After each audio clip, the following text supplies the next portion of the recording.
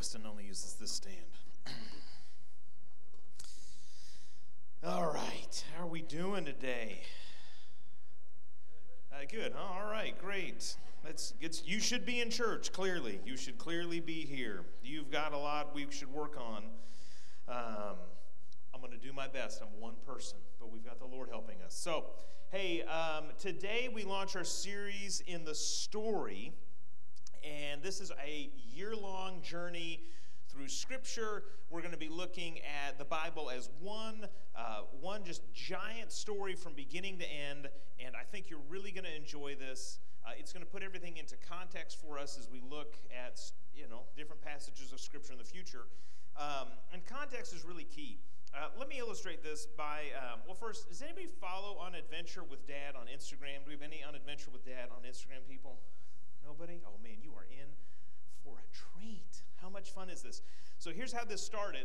This guy, he's got a daughter, and now they've got two, would be watching, baby at home, and mom would send in a text and would say, hey, how are the kids? What are you doing?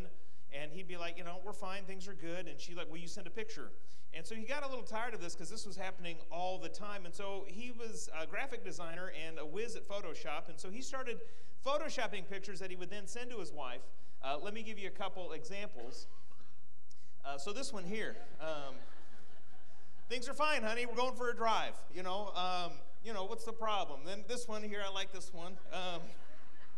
It's rainy, but we're going to make it. We got this next one here. Oh, yeah, this one. Now, you can't see it, but the burner is like red hot glowing. I mean, what a great kid makes their own quesadilla. All right, next. Oh, this one here. Yes. Oh, yeah. Next, let's see, what do we got here? Oh, this is after they had a baby, and, all right. One more.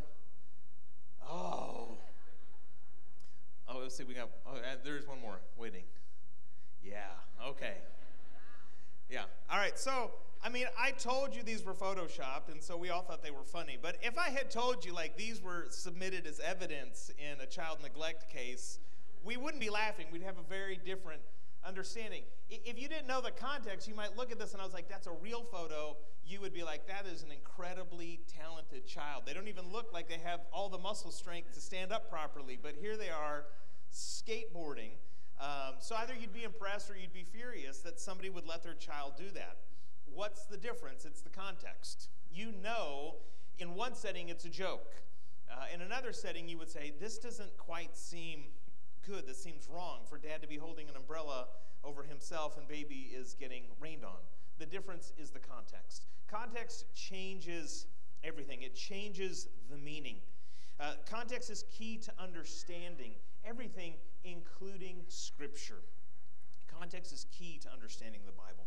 Every time we read the Bible, we have to put it into context. Every time you read Scripture, you have to ask, where does this fit in God's overarching story?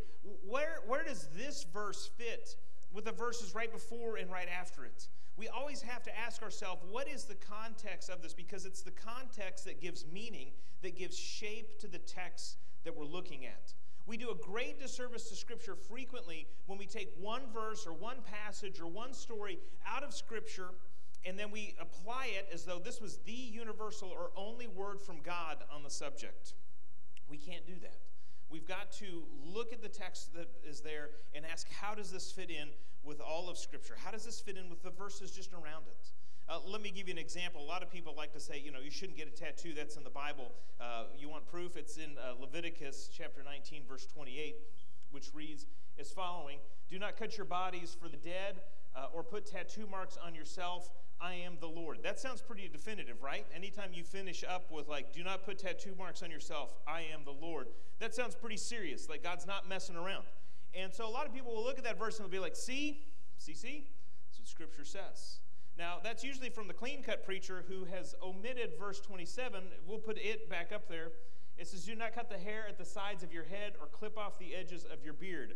I'm doing pretty good here today, but a lot of you men are living in sin. You are living in sin. You might as well get a tattoo at this point in time. All right?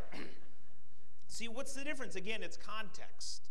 When we look at this all together, we go, oh, well, I guess I guess I can't apply that because I'm not going to apply the verse right before it. So there's something else that's going on here. There's something else that's taking place. There's something else giving shape to this passage of Scripture that I need to understand. That's what we know by context. It's not just Scripture, but it's people, right? Every relationship we have is determined by context. You speak to your spouse or your significant other differently than you do to your boss, hopefully. That's a different relationship. Why? It's the context. You're upset at the cashier at Kroger because they're rude until you find out that their mom just passed away. Then all of a sudden you feel compassion. What's the difference? It's the context. The context determines these things. Not that long ago, I had a lot of photos that actually my mom had copied and made from our grandparents for her parents' house and came over to us, and some pictures I had remembered and wanted to see, but there's a lot of photos I didn't know who these people were. And so, it could have been anybody, any old-timey photo. And I needed her to tell me who the people were in the pictures, because I didn't know them. I didn't know what my grandfather looked like as a boy, or his parents looked like, and who are these other people. Until I understood who they were, these folks were just black and white images. And I think that's often how we come to Scripture. We open up our Bible and we'll read a passage and we'll read a story and we'll read, something in there, and we'll understand it as sort of a snapshot in time, but it means very little to us unless we put it into the context of Scripture as a whole. That's what we need to do, and that's what the story is going to help us to do. It's going to help us to see all of these unrelated passages seemingly as part of an interconnected act that God has been working in humanity, in history, through all this time to bring about salvation for us. I think this is going to help some of you who feel less familiar with your Bible to be able to appreciate and understand a sermon on Sunday morning even better, because you'll be able to look at that passage and you'll be able to say, I know how this fits in the overarching story of God. And that's what is in the story. Here's the overarching story. We'll talk about an upper story and a lower story as we go through this. The upper story is sort of God's movement through time and history. You'll see we've got a tree on the left and a tree on the right. It starts that way in the book of Genesis, which is what we read this week. And if you missed out, you can easily get caught up. You can just go to Amazon or wherever you get your books and order the story. Look it up. It's easy to find. But it begins with this tree of life. Humanity is created in innocence, and God has created this beautiful world, and they are there taking from the tree of life, able to live forever in innocence with God. But eventually things fall. This is the down arrow. It lets us know that sin enters the world. And then we enter into this period of kingship.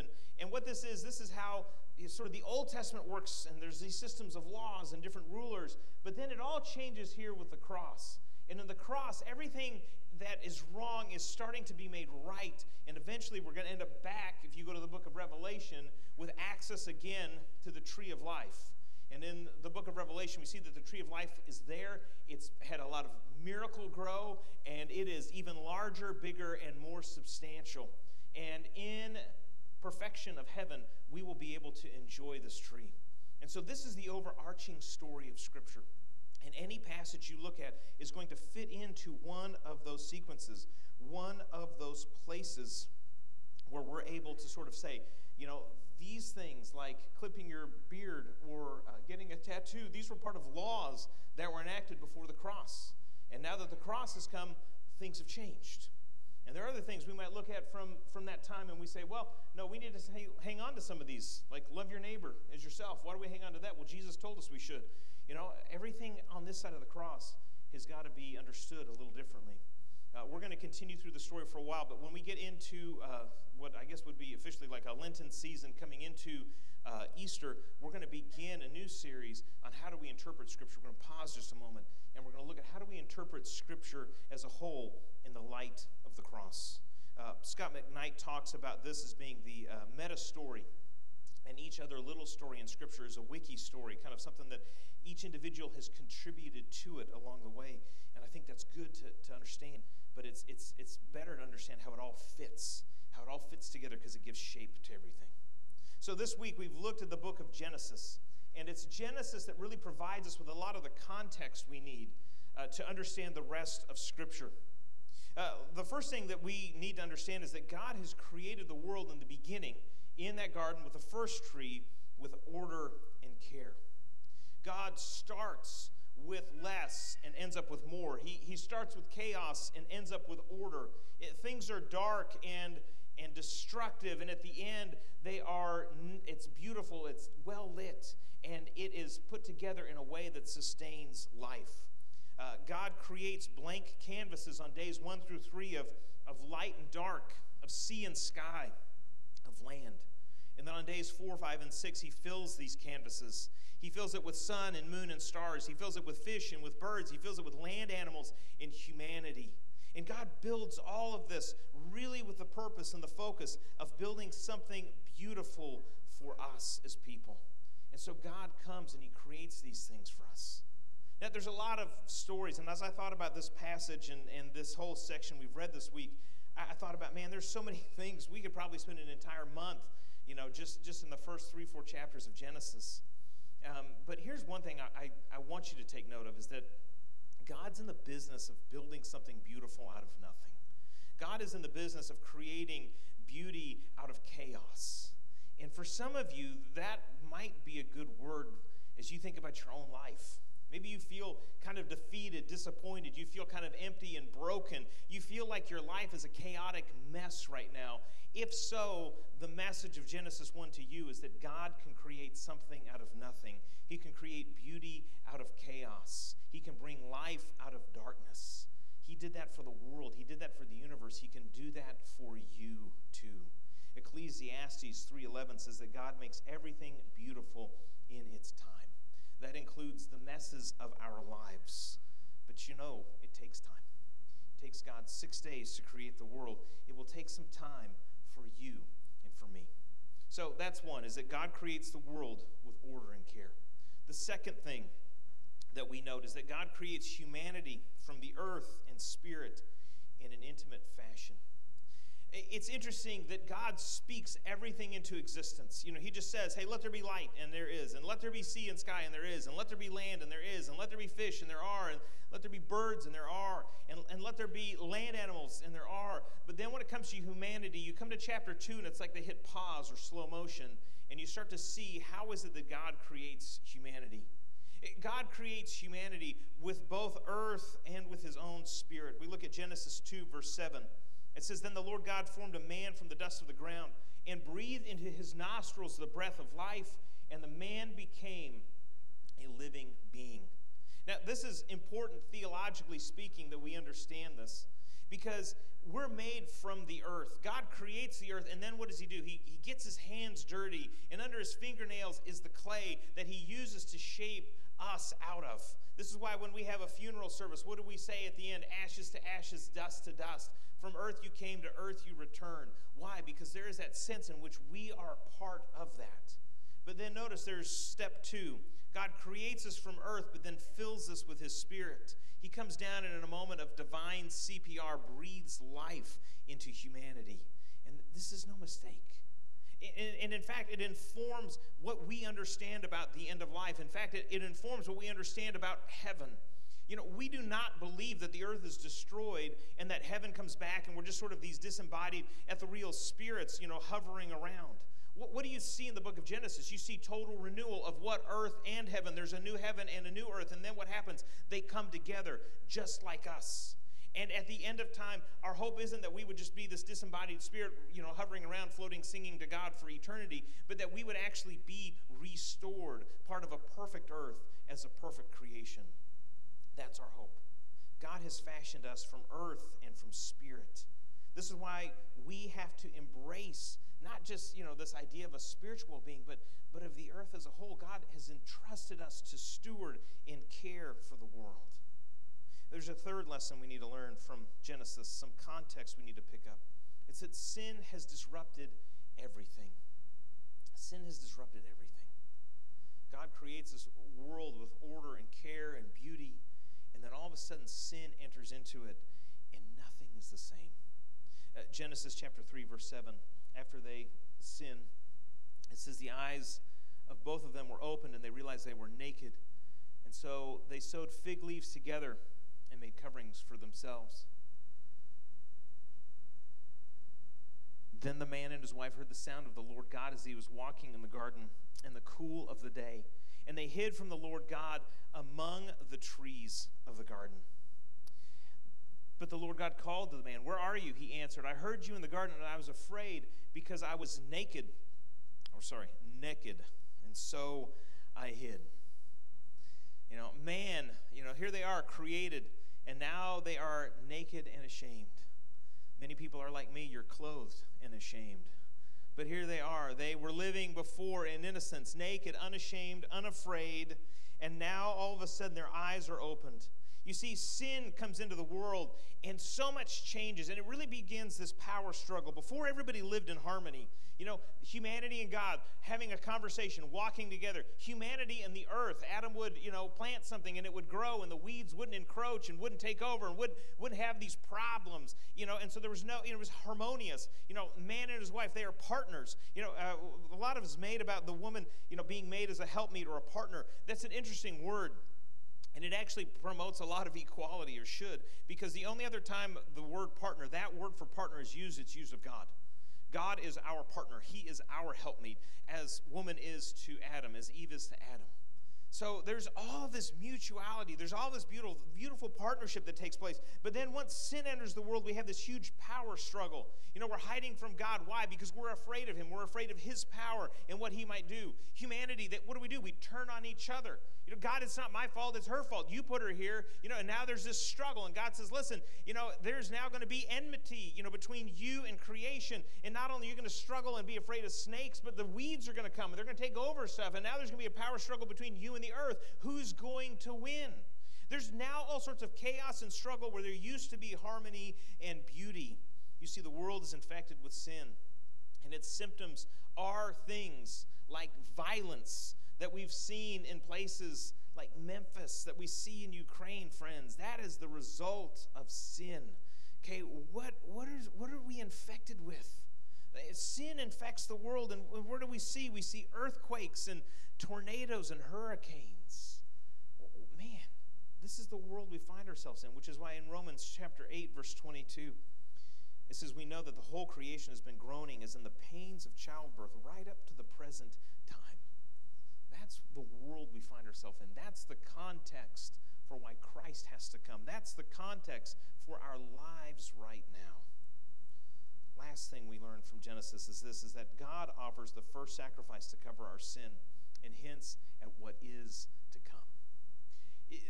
I don't know how many times I read the story and I missed it, but here in Genesis we see God makes the first sacrifice with his own hands. It says this, it says, "The Lord God made garments of skin for Adam and his wife and clothed them." Where did God get this skin?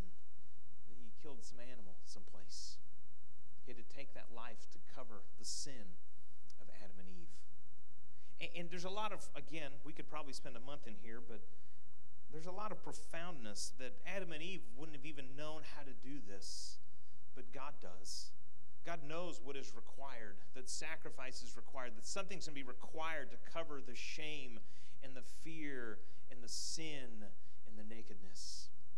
So God makes a way out. And really here we start to see God's plan coming into shape. God realizes we cannot pay the price of our sin. So what's going to happen? He's going to have to step in. He's going to have to send his son. The cross is necessary. We get all of this hinted at in Genesis. You see, God's grace is often in places we miss it. Even death is a gift. People think, okay, so they sinned and now they're separated, but now they've also got to die. Let me tell you, we call this place of eternal separation from God hell. Without death, we would have been doomed to a life separated from him. You see, God's grace is all over the story of Genesis, chapter 1 and 2 and 3. And let me tell you, if you look closely, you start to see things from a distance, maybe fuzzy, but you start to realize that God himself is going to provide a way out, even though it's our fault. So what do we do with this information? Where do we go with this? as we come into the story, here's what I want to challenge you with. I want to challenge you with this, is that the Bible blesses us when we engage it. So here's what you could do today. You could leave with this understanding of Genesis 1 and 2 and 3, and you could go, oh, that's a good story. And you could say, you know what, that's helpful to understand. Or you could leave and allow that to prompt you to praise God and say, God, thank you for this salvation. You could allow that to work in your heart and mind and breed some humility. And you could say, God, as you've forgiven me, would you give me the grace to forgive others? In other words, you can take what you know and just sort of like put it on the shelf and say, oh, that's good. Or you could ask this question, say, God, what am I supposed to do with this information? How's it supposed to change my attitude? How's it supposed to change the way I think about people? How's it supposed to change the way that I talk to people, the way that I treat people, the way that I act around others? Jesus says it this way, Matthew chapter 7, verse 24. Therefore, everyone who hears these words of mine and puts them into, what's that word? Puts them into practice, is like a wise man who built his house on the rock. The rain came down, the streams rose, and the wind blew and beat against that house, yet it did not fall. Why? Because it had its foundation on the rock.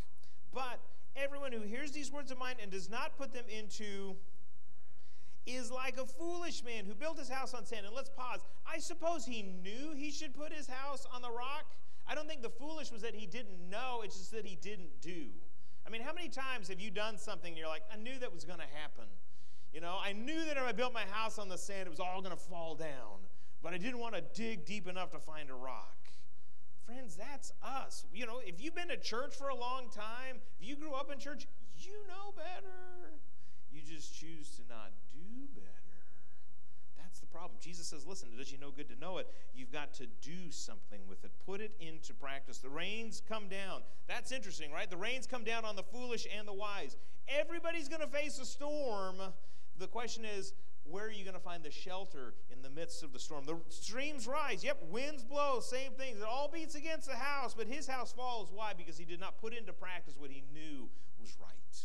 As we go through the story, the greatest danger we could do is to just absorb this information and go, yeah, I know I should probably do something with that, and then fail to do something with that. We've got to not just hear it. We've got to put it into practice. So based on Genesis, if your life's a mess, what? Give it to God. Let him make it into something beautiful. Surrender your life to him. As you read through this series this year, we're going to be sending out some emails with some devotionals and things for you to reflect on. Do that. Reflect on that. Ask this question each time you read this passage of Scripture. Say, God, what should I do with this information? What are you teaching me here? Maybe spend some time to memorize it. There's really two jobs for us in the church. It's that we should internalize and put into practice. This comes in Deuteronomy chapter 11, verse 18. We read this. It says, fix these words of mine in your hearts and minds. Tie them as symbols on your hands.